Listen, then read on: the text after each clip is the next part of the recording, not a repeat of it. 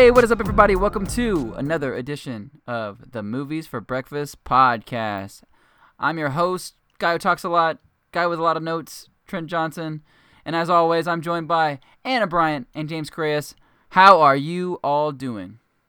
Well, just doing dandy. I heard some hesitation there. I'm just getting over some jet lag. That's never good. James, where are you? I'm doing well. Yeah, I went to a wedding this weekend. My friend got married. Lame. It was lovely. Other stuff happened this weekend, like the Solo trailer drop, but I don't really care about that movie. Is that bad? Mad Bird. The what? Oh, Solo. Yeah, no, don't care at all. Yeah, that I don't know. Like, I love Donald Glover in the role. I love people around it, Woody Harrelson, but I just can't be excited for this movie. Yeah, I don't think it's possible for me to be any more or less excited. And here's the thing. I saw the trailer today.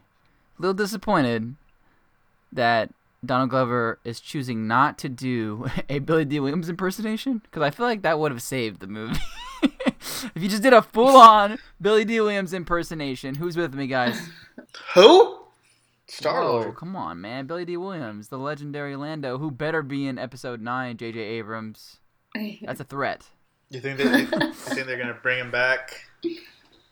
He's going to be like, hey, I got some member berries for you guys.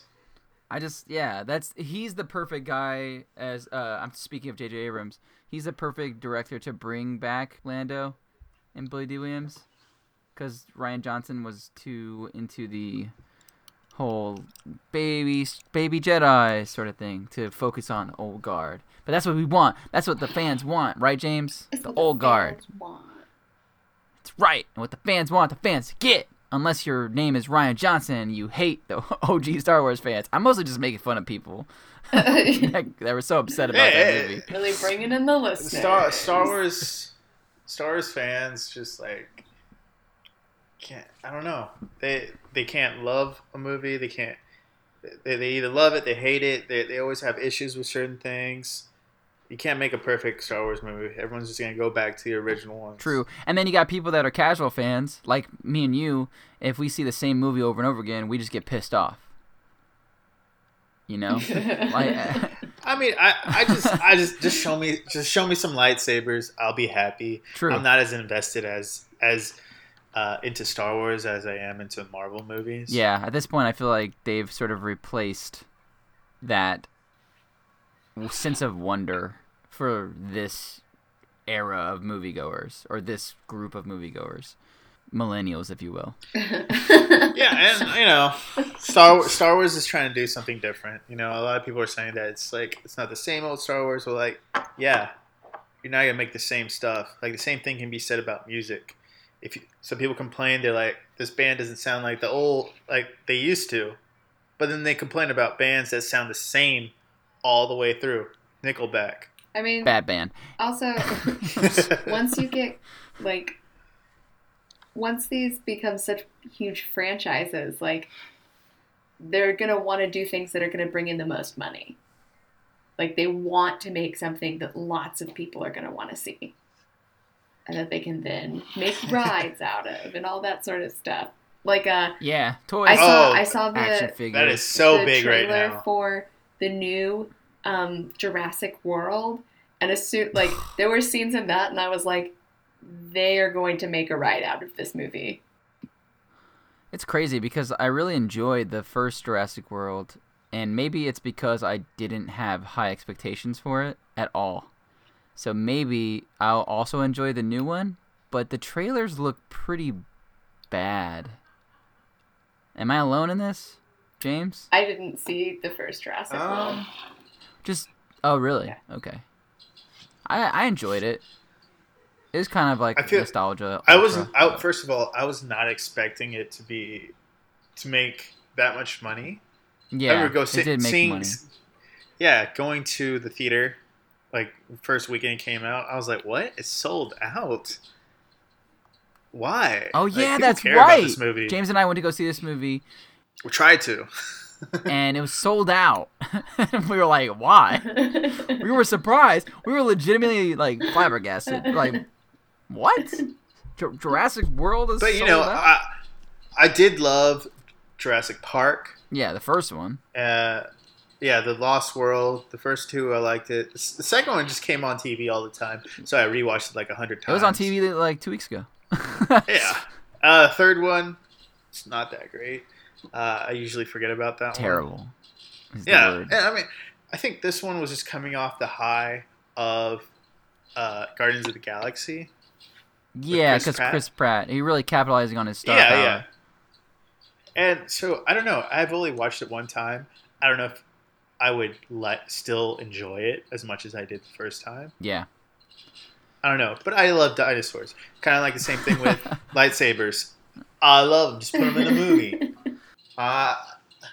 Not to get crazy off topic here, I do want to say the reason this stuff is on my mind is because The Last Jedi Blu-ray just came out, and I've seen a lot of, I rewatched Last Jedi, and it still sucks. I've seen a lot of that on YouTube, so I just wanted to bring it up for some reason, because I want to blindside these two beautiful people that I'm podcasting with today. Well, it's like, well, good for you. Yeah. Like, people that are just like, it still sucks. I'm like, Still well, stop sucks. watching it. Yeah, right. If you don't buy like the it, stop Blu-ray. talking about it.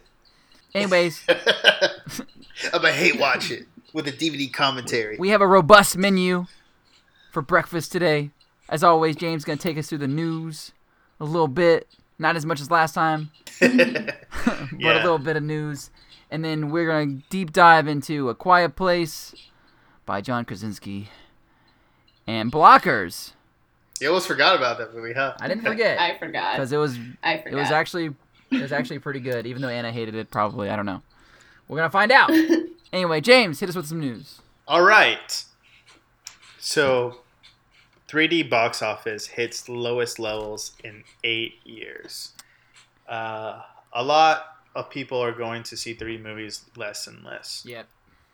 What are your opinions on 3D? They suck. Is it a gimmick or is it like the future? It's definitely not the future People thought about it, yeah. because the future I mean, is VR, as we saw in Ready Player One last week. So when I was like a little kid, we would go down to like, I don't know if y'all know Moody Gardens down in Galveston, but they would have like 3D movies there.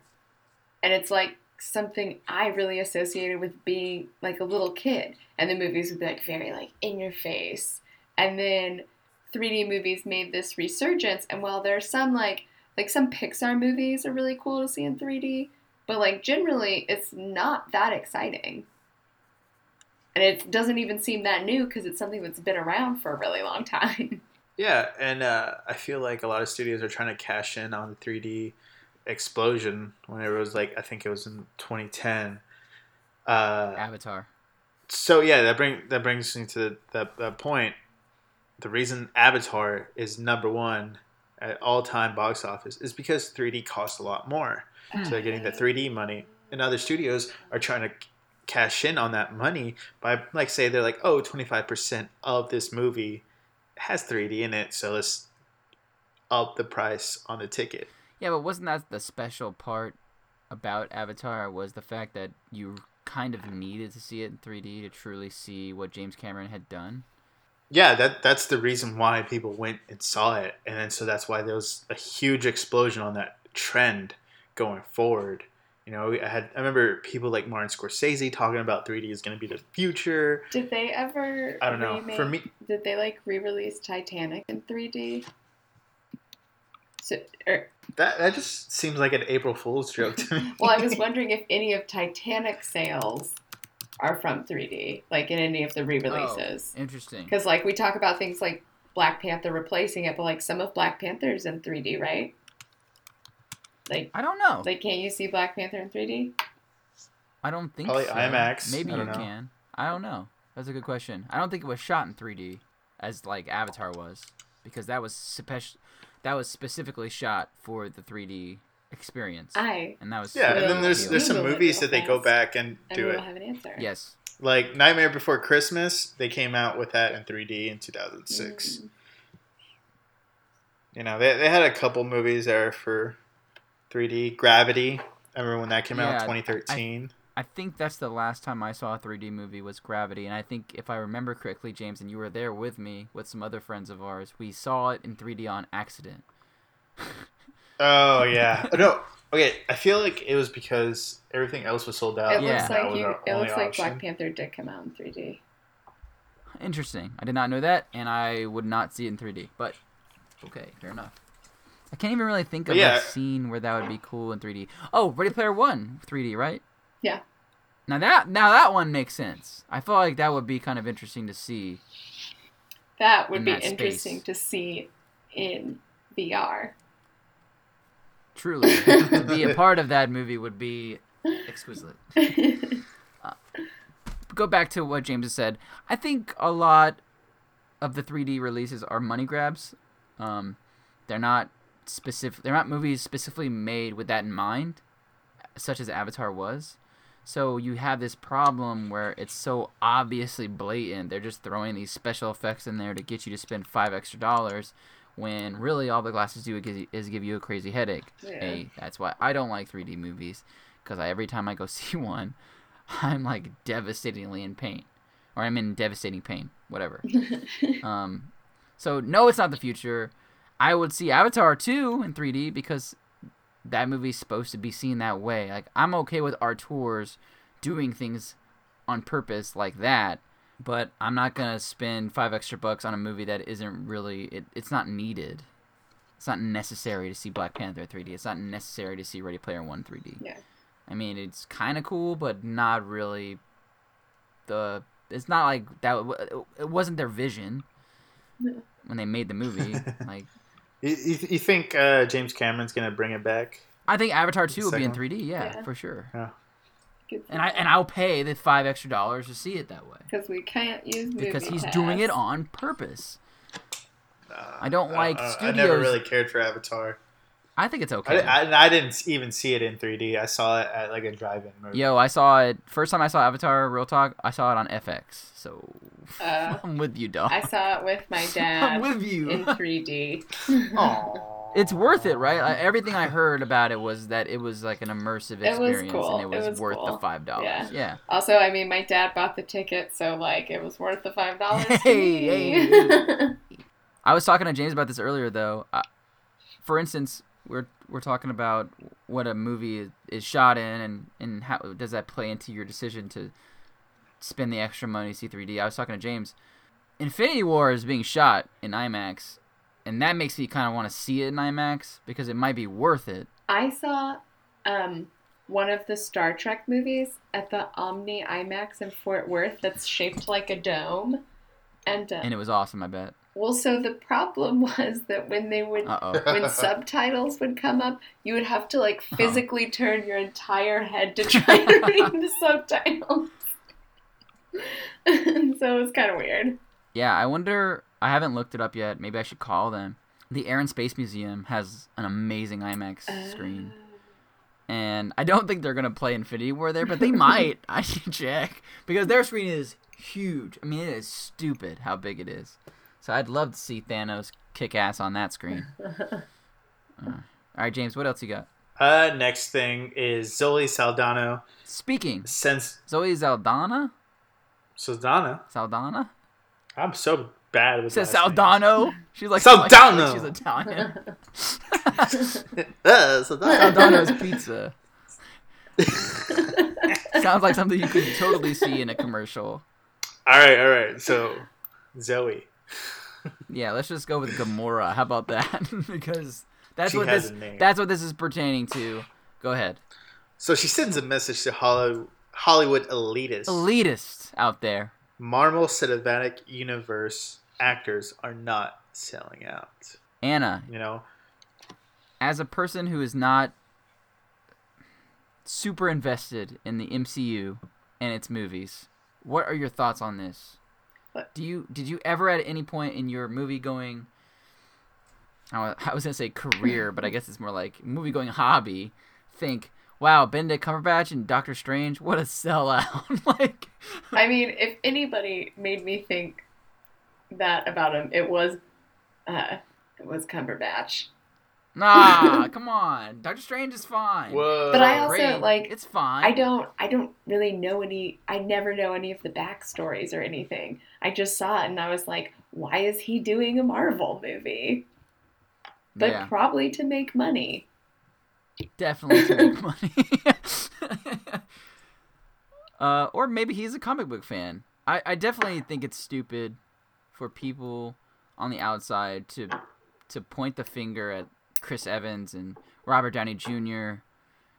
I mean, there's countless great actors. Chadwick Boseman's a great actor. Michael B. Jordan. All these people that are in these comic book movies now. I don't think the stigma is quite the same. I'm actually surprised she came out and said this at all because I feel like the tide has sort of shifted on that. But something provoked her. Uh-huh. Yeah, she said like she's been in rooms where people look down on people that are in Marvel films, and Crazy. she's just like These money-making like- machines. I know, right? This is like I feel disappointed because like whenever you see pictures of people in the industry who donate their time to children in need and these actors that live in the world, and you feel like they're selling out, you know? Yeah. I mean, like, while it surprised me that, like, some of them were in Marvel movies, it never made me think less of them. Right. It's a weird stigma to put on someone. And some of the people just like embody the role, you know? Mm-hmm. Like we were talking the other day, Robert Downey Jr., he is in a fantastic Iron Man. I will say, in his case, though, it was more about finding anything to jumpstart his career back because he was in a pretty... He was like, I don't want to say ostracized, but he was kind of on the outside looking in when it came to Hollywood and making big movies. And that sort of sparked his comeback and allowed him to do Sherlock Holmes and all these other films. But definitely, I think... I can't imagine anyone else playing Tony Stark. Like, I just can't. I don't know. I feel like a lot of actors would love to be a superhero. Like, wouldn't you if you're an actor? Yes. You're like, hey, yeah, sure. Yes, I want to be one right now, and I'm not an actor, so... Yes. You know, and some actors get the luxury of just being voice actors. I'm talking about Rocket Raccoon. Yeah, Bradley Cooper, Vin Diesel. Vin Diesel that just says, I am Groot. Yeah, and a bunch of different tonal inflections. What a paycheck for that guy. Oh, man.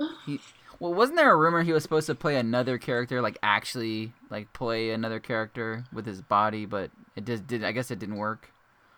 A superhero that doesn't talk. Yeah, Black Bolt, but they have already casted Black Bolt because the Inhumans was awful.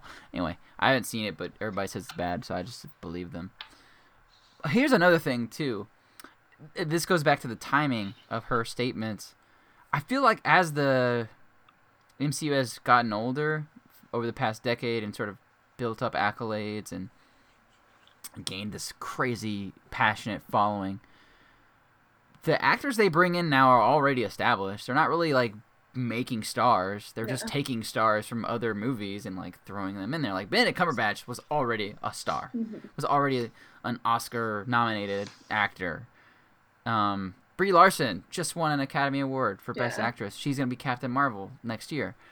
Chadwick Boseman has been nominated. I mean, how many examples of stellar acting do the Hollywood elite or elitists need to see before they, take this sort of, I don't know, this negative energy away from these kinds of movies? It doesn't make any sense to be hating on someone that's already established in their career. Right. Well, and this year we saw Logan get nominated for a screenplay Oscar. Yeah. Well, that's only a matter of time before the Academy starts nominating these movies, especially if they become as they become entrenched in our culture. Like, these aren't going anywhere. No, and then like high level, like you said, high level actors are going after these roles. Exactly. Like they're say accepting Edward this. Norton he was the Hulk. He didn't stay the Hulk, of course, for obvious reasons. Well, money, He right? It just was didn't- money, right? He wanted to write a script and anything. He wanted more control, some like money. Oh, okay. Yeah. Well, Mark Ruffalo also an accomplished actor. Like Mark Ruffalo takes over the mantle. He's accomplished too. He did a lot. He did a lot of stuff Yeah. too. He used to do romantic comedies, and he did some serious stuff. And now he's this. I mean, It's not bad. I'm trying to think of a movie star that they sort of did develop under the Marvel banner. I mean, If anything, it was more directors that they developed. Exactly. They took these Yeah. like obscure, like no-name directors. Yeah, and, like, even like Jeremy Renner had been nominated for an Oscar before he started doing Marvel. Samuel Jackson, man. Samuel Jackson, the guy that's in kickstarted every it. movie. Yeah, well, he kickstarted the sort of greater universe, right? Like the sort of expanding universe. I guess Hemsworth. I don't think Chris Hemsworth was a big star yet, and now he's a big star. I feel like he was like kind of floating, going up, almost about to be there, and then going Do down. you know? I don't know of anything he was in before Thor. Oh no, I used to watch a lot of Chris Hemsworth movies. What has he I was, done Before I was Thor? a fan. But yeah, You know, remember What? he was in Scott Pilgrim. oh, He was He's in not in that. Cellular. That's Chris Evans, man. I'm talking about Chris Oh. Hemsworth. Oh no! Sorry, I thought you were saying Chris Hemsworth. I did Gosh, say Chris these Hemsworth. Chris's. You mean Chris Evans? You're saying Chris Hemsworth. Ah! I'm saying Chris Hemsworth. I don't. I'm saying Thor. I- I don't know if he was in anything before. I Thor. don't think I've actually seen him in anything. Ghostbusters. He was in I didn't see Ghostbusters. Ghost. The I didn't see Huntsman. He was Ghostbusters. in. No. Okay, He was Cabin in- in the Woods. I was. That's his brother. That's not him. What? That's his brother.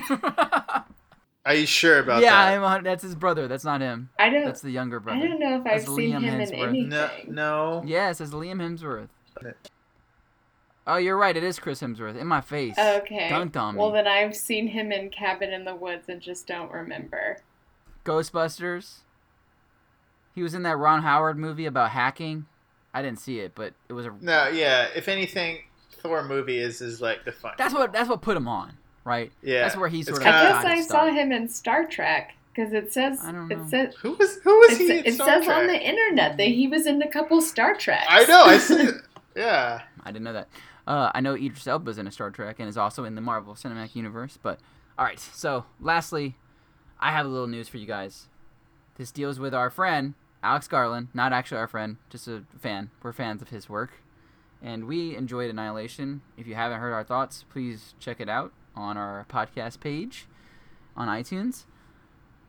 He talked about how people were a little upset about a few things dealing with Annihilation. One being that the adaptation was not true to the book, and the other was that people wanted a structured, neat, and tidy ending. And I'll read a quote here, and this is an IndieWire. He said, "All narratives presented to audiences are doing a 50-50 deal. Half of the narrative, in a way, is provided by an audience member and their subjective agenda and how they feel about the world. It is important to give audiences credit." So, do you guys think his criticism of criticism for this movie is warranted? I think it is. I could totally see. I thought it was interesting his take on adaptations, and we talked about this in our review about how he read the book one time, didn't go back and reread it, was really only fixated on one part of the story, which is the self-destructive nature of humans. And then what do you guys think about his response to others being upset about the ending? I mean, I think it sounds like people who are upset didn't see Ex Machina because that wasn't a wrapped up ending. Can't appease everyone, Yeah. and he's just like defending his baby. Well, and Right I now. like that Alex Garland. I like that his movies are such visual explorations of these ideas that he decides to hone in on. Yeah, so like I said, back to the adaptation part, I think the word adaptation has a little leeway in it anyway. So some people do strict adaptations where it's page for page, a remake, thinking, for instance, like one that comes to my mind is like Harry Potter. Those movies are pretty almost exact, right? Almost exact what happens in the book. happens in the movie, and a lot of that's because what's her name is a part of the writing staff when it comes to writing the scripts. You want to know what like that movie is holes. wasn't very exact? Huh? A Wrinkle in Time. Right. I'm rereading that book right now, and man, they sure did change some stuff. See, an adaptation. So the word adaptation gives you a little leeway. Okay, so that criticism, I feel like offhand, like I just get rid of it. Like I don't care about that. This is the way he looks at the story. This is his way. This is his interpretation of what he thought was important when he read the book. And yes, he only read it one time. He didn't reread it. Get over it, losers. Secondly, you're calling book secondly, readers losers. I'm tired. Actually, secondly, it's interesting that he brings this up because I think he does a little hand-holding in the movie. There's a little bit of dialogue that is on the nose, more in the middle of the movie. But yeah, he does. The ending is the best part because it is subjective. Yeah. Because it makes you think about how you interpret what he's putting out there. So if people are critical of the ending, they just shouldn't watch the movie. Like, just don't watch it. And then don't just shut up. Just shut up. How do they Shut know up. if they like the movie's ending without watching it? No, you gotta watch it, and then if Yeah. you, And then you don't make it talk to the to ending, me. you don't like it, and then just be quiet. Just say I don't. Or you could say I don't like it, but if you say I don't like it because the ending doesn't tell me how it ends, or because I need a little bit more hand holding, I need to be tucked in at into bed at night. I have no sympathy for you, and I'm glad that Alex Garland said I have to give my audiences some credit, and it's like the people that are making this criticism don't want the credit he's giving you. Yeah. See, alright, so Alex, just keep doing what you're doing. People love your movies. Here's the thing, again, when Spielberg made movies, people complained that his stuff was too neatly wrapped. Like, people can't be happy either way. It's either too ambiguous or it's too much like in a nice little package for you. That's right. Anything else? Any other news? Anything on your mind? That's it. I mean, we can go straight into the movie reviews. All right, let's do it. And now our feature presentation. All right. First movie we have up is Blockers, directed by Kay Cannon and her She's a dictator. Oh my god. Directorial. Her directorial debut. That's right. Writers Brian Culp and Jim Cohee. Starring Leslie Mann, John Cena, Raymond Young. So this And some movie child takes actors. place. Yeah, that's not all the actors, but those are the ones that Teenage get top actors. billing. Yeah. 3 parents try to stop their 3 daughters from having sex on prom night. It's as simple as that. So, Anna, you go first. Okay, just hold on. Anna did not want to see this I movie. really didn't want to No. see this We had to movie. beg her. She probably wants And then to she see goes, it. I got nothing else to do. I'm gonna be it. real with the listeners. The only reason I saw this movie is because I got laid off this weekend and had time to go see it. Whoa, it's getting dark It's in dark. here, okay? It's Otherwise, getting I a was dark like, turn. no, I got stuff to do. But I was like, well, I don't have anything better to do today. Might as well go see Blockers. Honk, honk. I'm sorry. Car horn, yeah. Um, No, that's so, okay, that being said, you didn't have anything better to do because you got laid off, and you saw Blockers. What were your thoughts? you said okay. Before the movie, you said this is going to be a waste of time. Yeah. Wow. No, like Of you're her waste time. 2 hours of your life. Not of my time, but of Was her it a time. waste of 2 hours of your life? I mean, if I'd had things to do, yeah. Wow. Damn, no respect. Still for standing Blockers. by it. Like, James, real quick, can you pull up the Rotten Tomato score for Blockers real fast? 100%. No, it's not 100. It's like 80 though, right? It's like pretty good. yeah, but that's like Rotten Tomatoes. Like, anybody could leave a review on Rotten Tomatoes. It's like Yelp. No, the critic meter. I'm talking about the real one. It's not anyone. You're thinking of something else. There's 2 different columns. Oh. So what's the critic one? Yeah, James. It's at 82%. 82%, and you called this a waste 83, of time. 83. 80. It just went up a percent. Live breaking news, folks. It went from 82 to 83. You heard it here Holy first. Okay, yeah. But the audience score is 56%. liked it. It's just Wow, interesting. So critics like it more than people like Anna. it's just not the kind of movie I true. think is funny. And like watching the trailer, I didn't think anything in the trailer was funny, and the movie didn't have much to add past that for me. Like it, Mm. I'm sure there are people that like this is the sort of comedy they enjoy, and like that's fine. Like this movie's for them. They probably really like it. I don't. So this movie has got layers to it, though. Okay. It's like an onion. It's got those layers. No, I'm not making a joke. I really do think that there is more to this movie than the trailers depict, and what you would expect out of a movie produced by Seth Rogen and all these other names that you've seen and you're familiar with, like Leslie Mann. And there are like some really touching moments and some very like modern parent moments, I guess, in this movie that you don't see on the big screen that often. I don't want to give too much away, but I feel like there is something to be had here. I understand what you're saying, and I can picture some of the moments in the movie you're talking about, but I don't think it follows through with any of it, and I think it just takes a second to be like, I think it just sort of like brings up an idea, and it's like, haha, JK, we're just gonna keep making these jokes. Like it. Yeah, there are a lot of like like sex jokes and stuff like that. Yeah. Is it just me, or James, you liked this it, right? movie? A lot. Did I like it a lot? No, I didn't like it a lot. I thought it was enjoyable. Okay, fair enough. What did you enjoy? I felt like that it was like someone wrote down like a checklist of things, modern things that movies should have.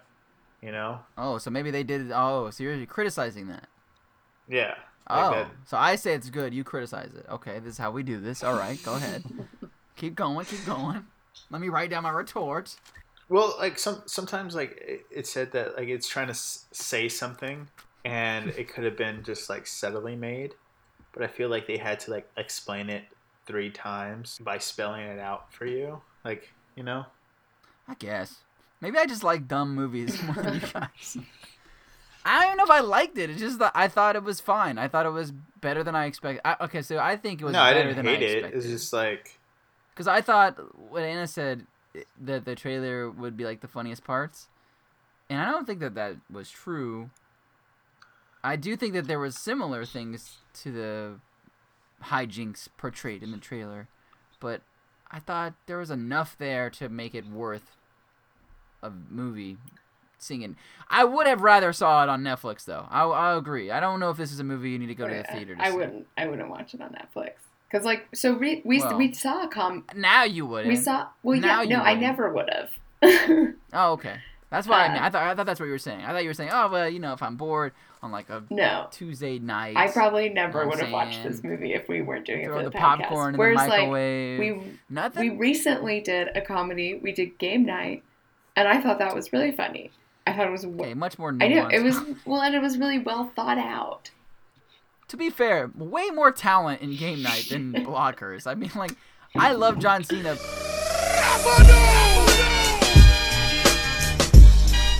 But he is not Jason Bateman. Not yet, anyway. Although I do think John Cena is on his way to... He's on to something.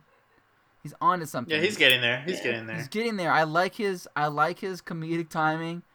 I don't want to say this is like a coming out, like, announcement movie for him. But I do think he steals a lot of the scenes. I agree with that. And I do like him playing like an uptight guy. It's kind of it was fun to see. I think he could have been funny if he'd been cast in Game Night. I just don't think... Oh, man. John Cena's funny with everything, but he's saying like everything else around it is just like blah. Yeah. I think in the future John Cena could be in a movie and it could make me laugh. I think the funniest movie John Cena's been in is The Marine, and that's funny for reasons that aren't funny. No, I haven't seen it.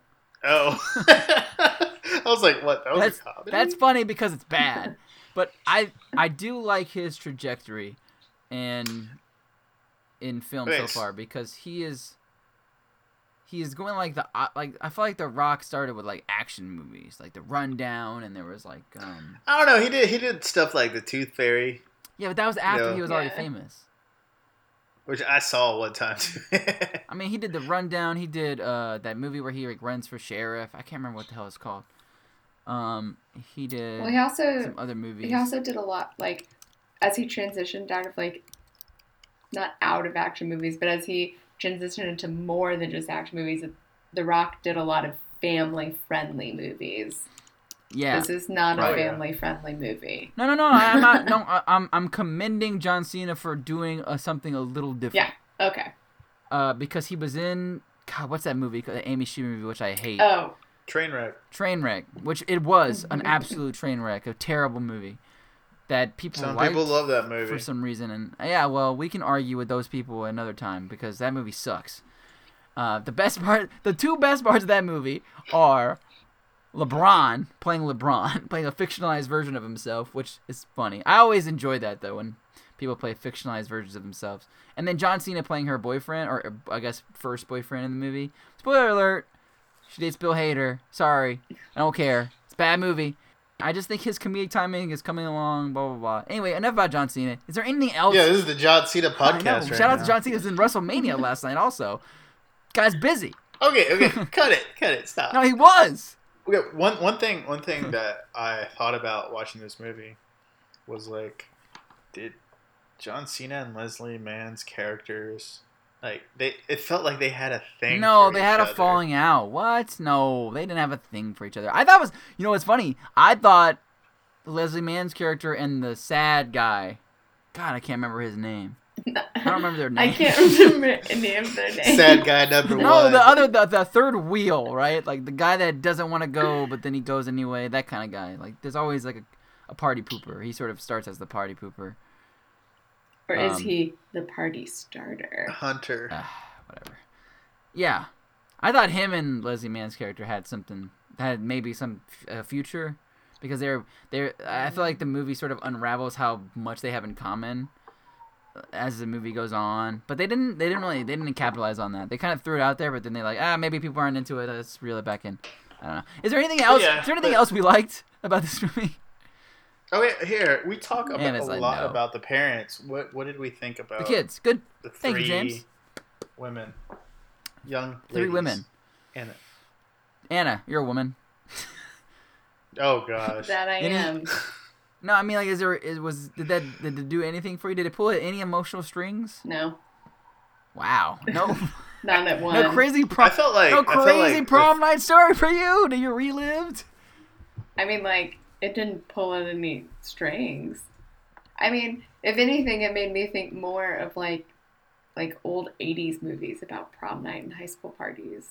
But it didn't make me think like back in my day. Did it Wasn't feel that more long like a ago. cliche than like a nuanced look at like movies like Lady Bird? Okay, not even fair. Why are you doing that? What are you doing that for? That's I know not my right. argument. That's not right. That's not right.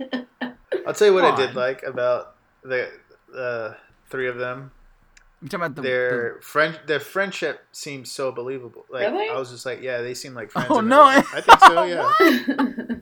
Yeah. Anna, please, your response. I thought their This is friendship great.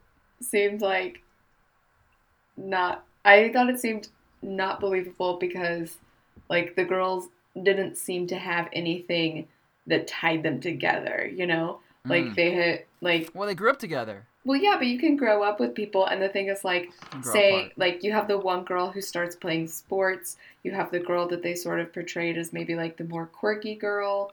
Like, you end up maybe like you More just become. alternative sort of. You become close with the geeky people kind of, that you like You- do extracurricular activities with in high school. So like it wouldn't be like weird if like they had a group of friends to go to prom with that like they did stuff with.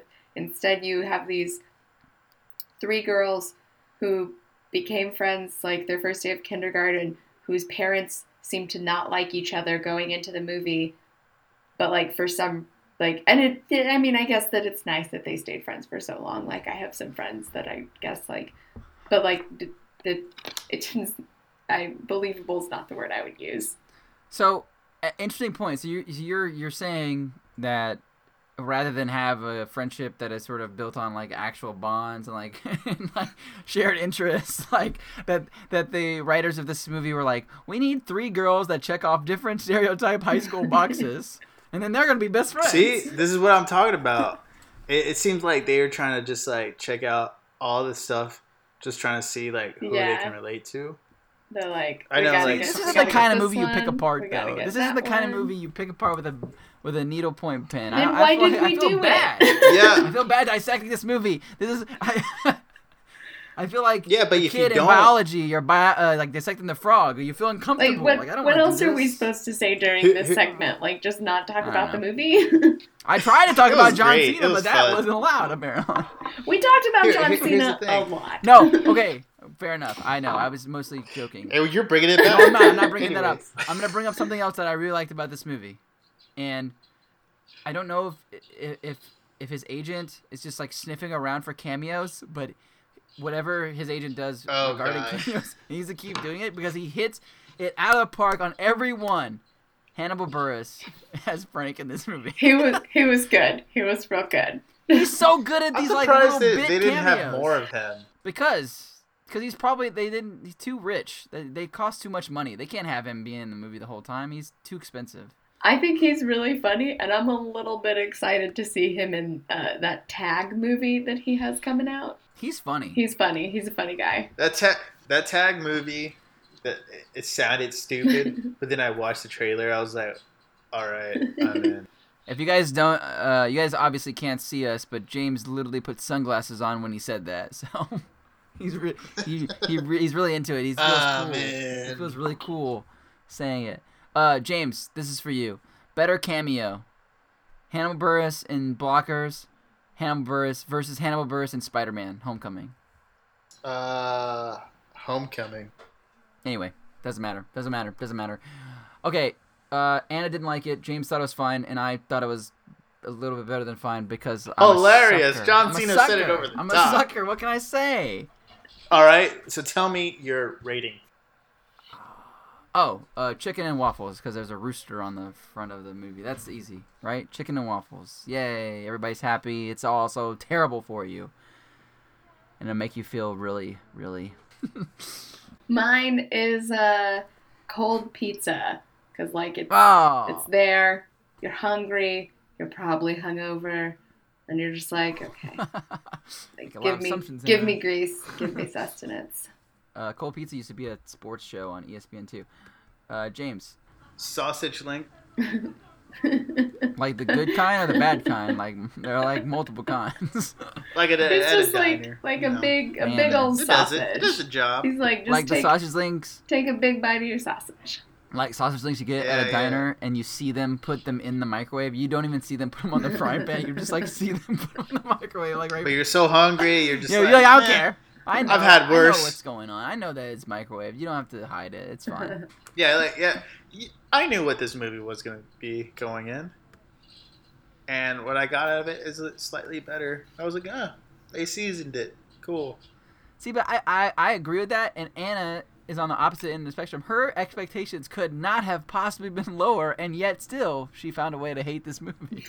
I don't know what to tell you guys. Like, Let's move on to another movie another movie we saw this week is A Quiet Place. that we can't God, stop talking We about. cannot. We can't be We have quiet. a lot of words we're going to say in this movie that did not have a lot of words in it because it is about Maybe. a family that is forced to live in silence while hiding from creatures that hunt by sound. Directed by John Krasinski. Jim. Jim from The Office. Written by Brian Woods and Scott Beck, and it stars Emily Blunt, John Krasinski, Millicent Simmons, and there are a couple kids Child actors. and some monsters. Grrr. Whoa, spoiler. Okay. Hey, you forgot. It was produced by Michael Bay. Why is Michael that? Bay, producer That's of not even- indie horror movies. Okay. That's a joke, Um, and I'm making fun of Trent. We don't really think it's an indie horror movie. Oh yeah. So yeah, this movie had a $17 million budget. It made $50 million. Not a big opening budget, week. Anna. Okay. Never mind. Move on. All right, let's be petty. Just because it has a small budget doesn't mean it's independent. It's got the backing of Michael Bay. Yeah. man. All right, Come I on. hear you. He's got the Let's Transformers move money. on. What do you think about the movie? It's all right. I wasn't scared. Never It scared. did- I'm made- signing a bunch of expletives to James right now. It made me jump on it. Like, there were some things that made me jump. Yes, I read in an article, I think in, God, I want to say USA Today, but it may have been Vulture. I can't quite remember. I'm sure this has been quoted in a few places, that John Krasinski, like, wasn't a horror film fan before taking this movie, and he watched a bunch of horror movies and sort of took notes on when he got scared, and then he tried to incorporate those sort of, I guess, scenes in his own. Well, I think the movie, it's very easy to spot that he has seen a lot of horror movies. And so hearing... But, like, recently, though. well, Like, They- in lead up to that's this. still, like, not surprising. Like, you watch this movie and there are very, very obvious, like, parallels to other horror movies. Not saying that's Yeah. a bad thing. I'm just saying, like, No. it's... I mean, there's, like, Get Out had a bunch of Yeah, homages to horror movies. yeah. And that's... Yeah. What makes John different from Quentin Tarantino, huh? Okay, first off, there's a lot. A lot makes him different, but that's not... I know that wasn't a serious question, so we're going to move on. I don't know. I'm happy for him with the movie that he came out with. This is his third movie he's directed. What are the other two? Some like Would you call those have to indie movies? No, I'm done. I'm done. Okay, James, what were your overall thoughts? I guess what was your like, gut reaction walking out of the theater? while in the theater, I was like, I enjoyed myself. It was definitely a really quiet film.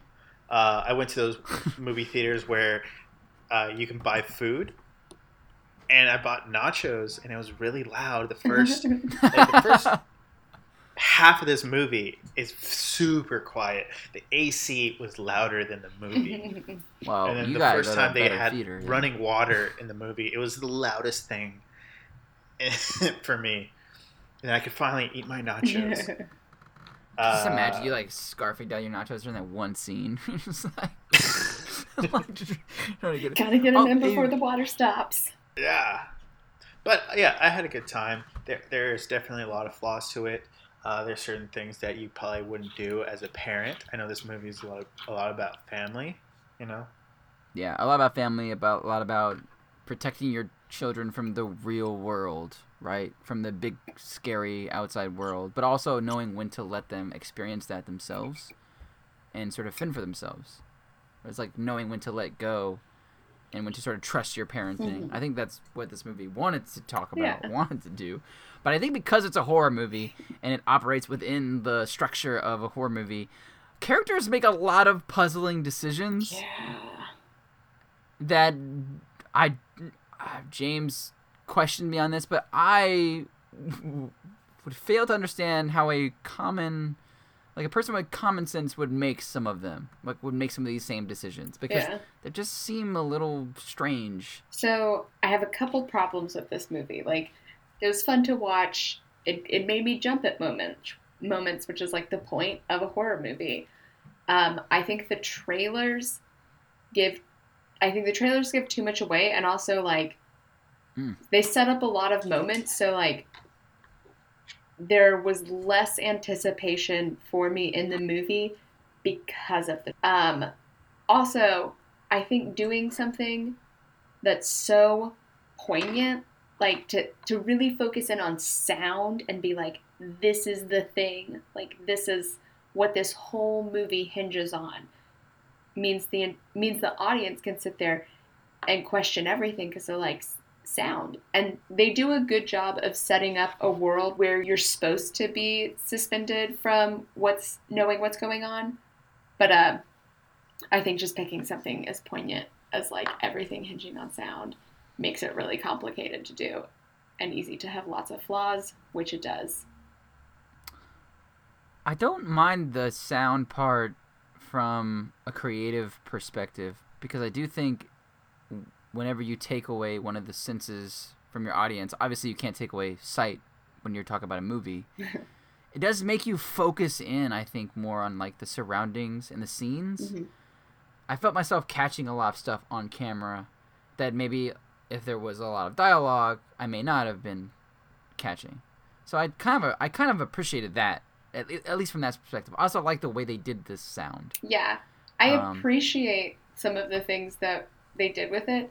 I just think it makes it really tricky on them, and some of the plot. Oh, sure. Yeah, and some of the plot holes directly relate to them making it be so specific, since it has to be sound.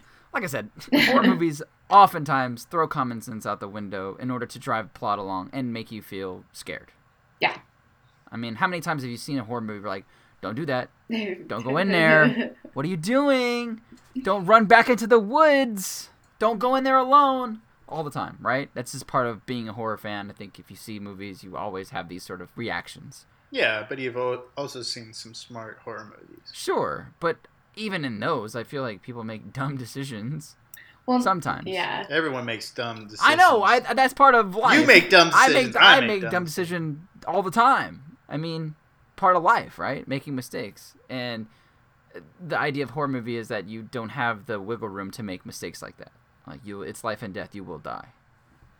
And I do think that you get that urgency. 70% of the time. I feel like this movie had so much foreshadowing in it. Yeah, too much. Some of it was a little over the top. It's like every scene, like everything that happens in the beginning, like yes, it's a setup for the next part, but like, you know, everything literally that the kids do and the parents do, it's just a setup for the future. It comes back in another way. Mm-hmm. And you're just like, oh, and you're not that surprised that like they're gonna think their way through of it. Yeah. Because we the audience already knew how they're gonna figure it out. You know. Well, and again, so to go back to the trailers, like because of the way they made the trailers, that took away a lot of anticipation for me in the movie. Yeah, I mean that's on the marketing side. Yeah. Like if you go rewatch, like. Have you seen Drive? It's been like probably like 8 years since I've seen Drive. So I rewatched Drive, and then I looked up the trailer to see how it was. It's considered one of the worst trailers, and if you watch it, it literally gives you the whole movie. It's a bad trailer. I'll have to go back and rewatch both. Yeah, some movies you just like, I don't know how they would cut a trailer for it. I'm not trying to defend this movie. Pretty sure there's different things that they could have kept out of the trailer for sure. Yeah, maybe. I don't know. I think it did enough to get you hooked. But okay, that's fine. I wasn't. It didn't bother me that much. This movie did a great job for what it was, because normally horror movies don't make this much money. They don't get this much attention, especially like in April. Question: do you think that do you think some of its like hype and making so much money has more to do with like John Krasinski and Emily Blunt than it has to do with like this movie? Okay, so you're asking us to separate sort of the merit of the film on its own, apart from the celebrity of John Krasinski and Emily Blunt. I'm asking if you think it made so much money because people were really excited because of the plot, or because they were really excited of John Krasinski and Emily Blunt. I think the answer is both, right? It's both.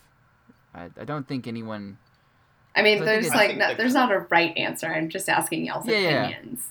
It's a trick question. You're wrong, Trent. I would have seen it anyway, probably. Say John Krasinski just directed it, and he wasn't the star in the movie. I probably would have saw it anyway. So, this is a movie that, like, has an interesting concept to it, enough for me to be like intrigued by it.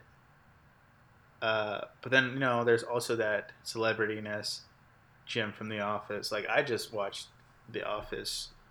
I'm gonna watch The Office right after this, man. Yeah, like a lot of people watch The Office. A lot of people rewatch The Office. People love Jim. They want to see what he's doing afterwards. And they want to see him succeed. Yeah. Yeah. I saw this at Alamo Drafthouse, and before the movie, they were playing the episode of The Office where they have like a silent contest. James.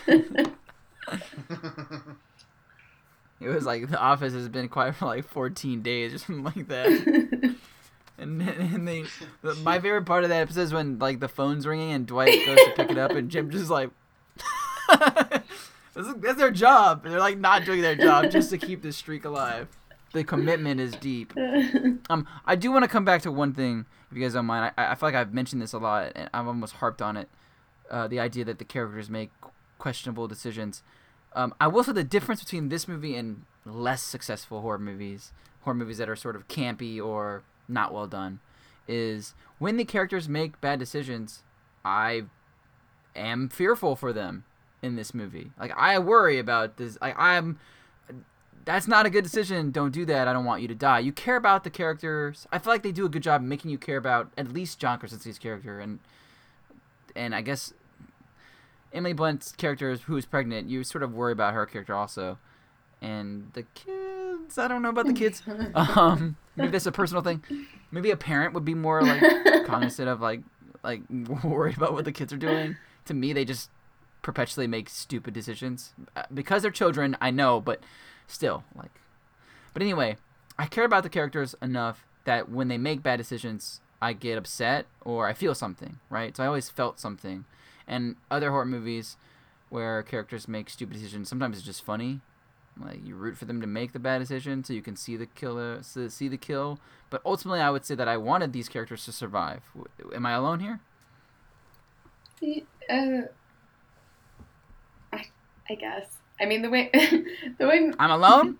You wanted them to die?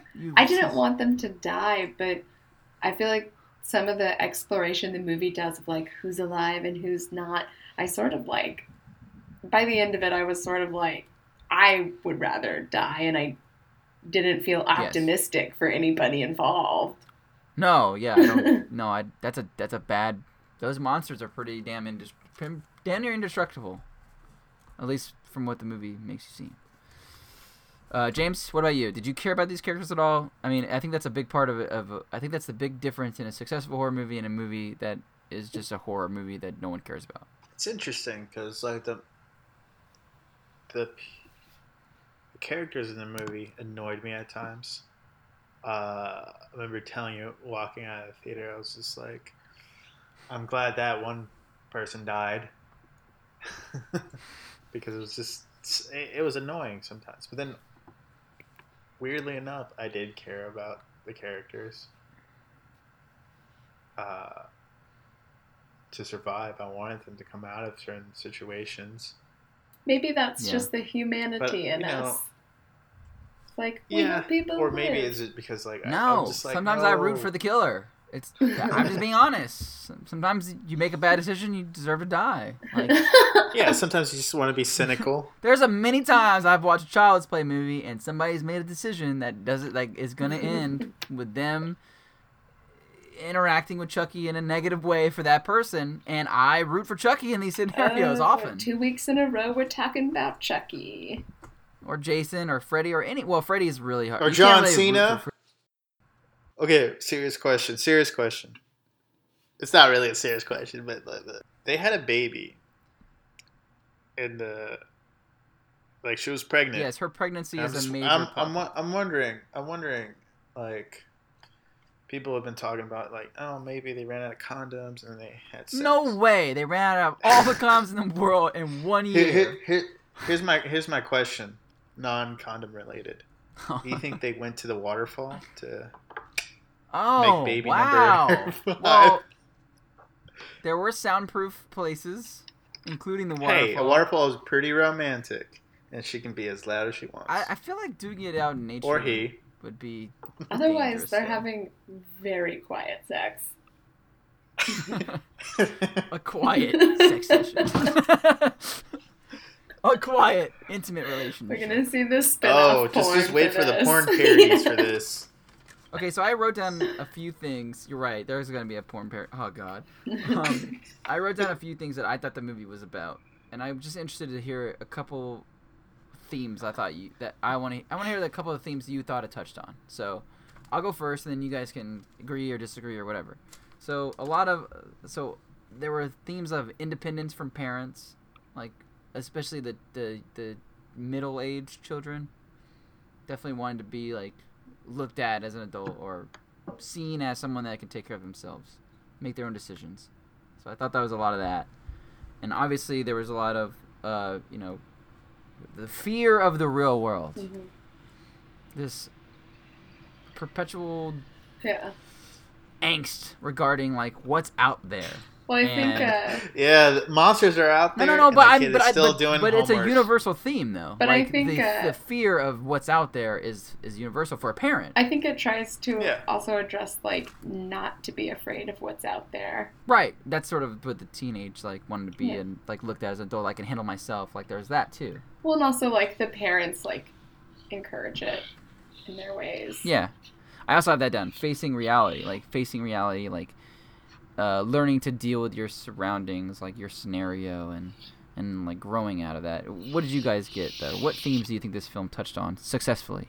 I mean, I agree with your themes are very like family oriented and about like growing up in ways, and like I think that is very strong throughout the movie. James, thoughts? Yeah, I agree with you. I mean, You guys are boring. Nice. Agree. I know, I mean- Come on.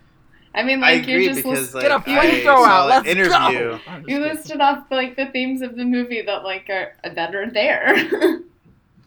Well, I mean, I know. Yeah, like- that's what I was. Even the director came out and was like, "This is about that." Well, I haven't read any John Just Krasinski about interviews, but sure, I believe him. Well, and like I Family. mean, even like I. It's like Vin Diesel directed this. Family. Yeah. Well, and like it's about like also the visual of him doing it with his wife evokes like the feelings of family as well. I'm not kidding. Like I think that's like a strong thing that like You they're talking about them doing it at a waterfall? no, gosh darn That's it. what I thought. Hey, I know you're talking about. You're talking about actual John Krasinski and actual Emily Blunt doing this film together. Yeah. Not doing it. They're married, all right. Ostensibly, they have done it. They have children, so okay. We can be adults here. We're not gonna be like the kids from No, we Blockers, can't. laughing at all the silly jokes. Okay, we're gonna. All right. I guess final thoughts, and then we'll do ratings. I'm excited to see what John Krasinski comes out with next because I think it's apparent that he like put a lot of work into the movie and has a lot of interesting thoughts. So I'm excited to see what he can come out with next. James.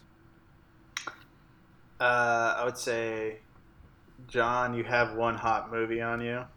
Go try to sign another deal as quickly as possible. Because it's like this. You can make one movie, and like you get all this attention, and then quickly fade away. Yeah, strike while the iron's hot. Yeah, so like he needs to strike, and right now he's doing really well. Got #1 at the box office. He showed people that he can make money for studios, like a lot of money. And I really enjoyed this movie. It was different. Like he even got a like writing credit for for this movie, which I think the original screenplay didn't have that much work talking in it. Wow. Imagine that, A Quiet It's Place. just like a bunch of stage directions.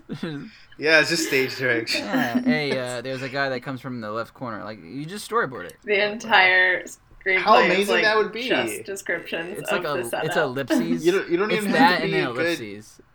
Yeah, you don't even have to be a good like writer. You just have to like be good at just imagining the world that you put your characters in. Yeah. No, they had to write the sign language part. So that's dialogue. I mean, that's dialogue in this film. So But even then, there's not like Yeah. that much of it. true. My final thought is, you know how I feel about this film. I liked it. Thought it was effective. It made me feel something, and I wasn't exactly scared. But I thought it was good enough. As for from the scare department, and were you expecting it to be like a really scary movie? No. Like on I edge every like.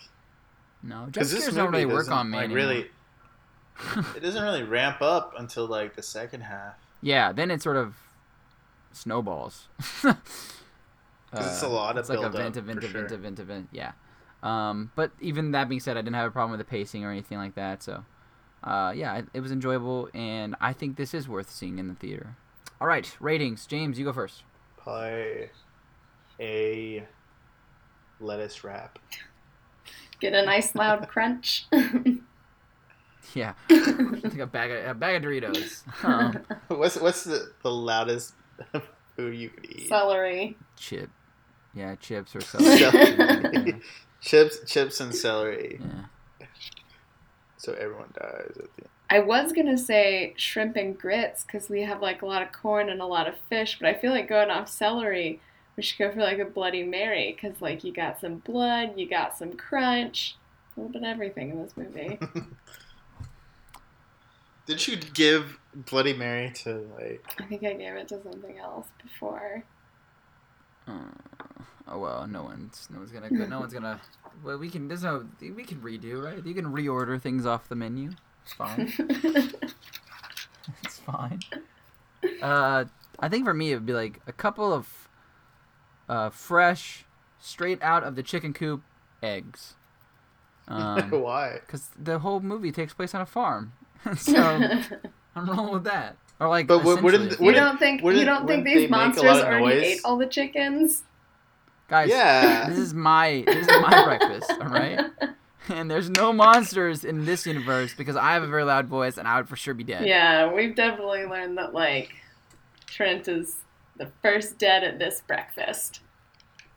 I don't think so. I think I would survive. I don't need to talk. Talking's overrated. Okay, that's it for movie reviews. Do you guys have anything you want to add on to the podcast before we sign out and leave the table for the rest of the week? Anna, no? James? Well, these losers don't have anything to say, but I will say thank you all for listening. John Cena! I will say thank you all for listening. This has been another episode of Movies for Breakfast, the podcast. And we will see you at the movies. Peace.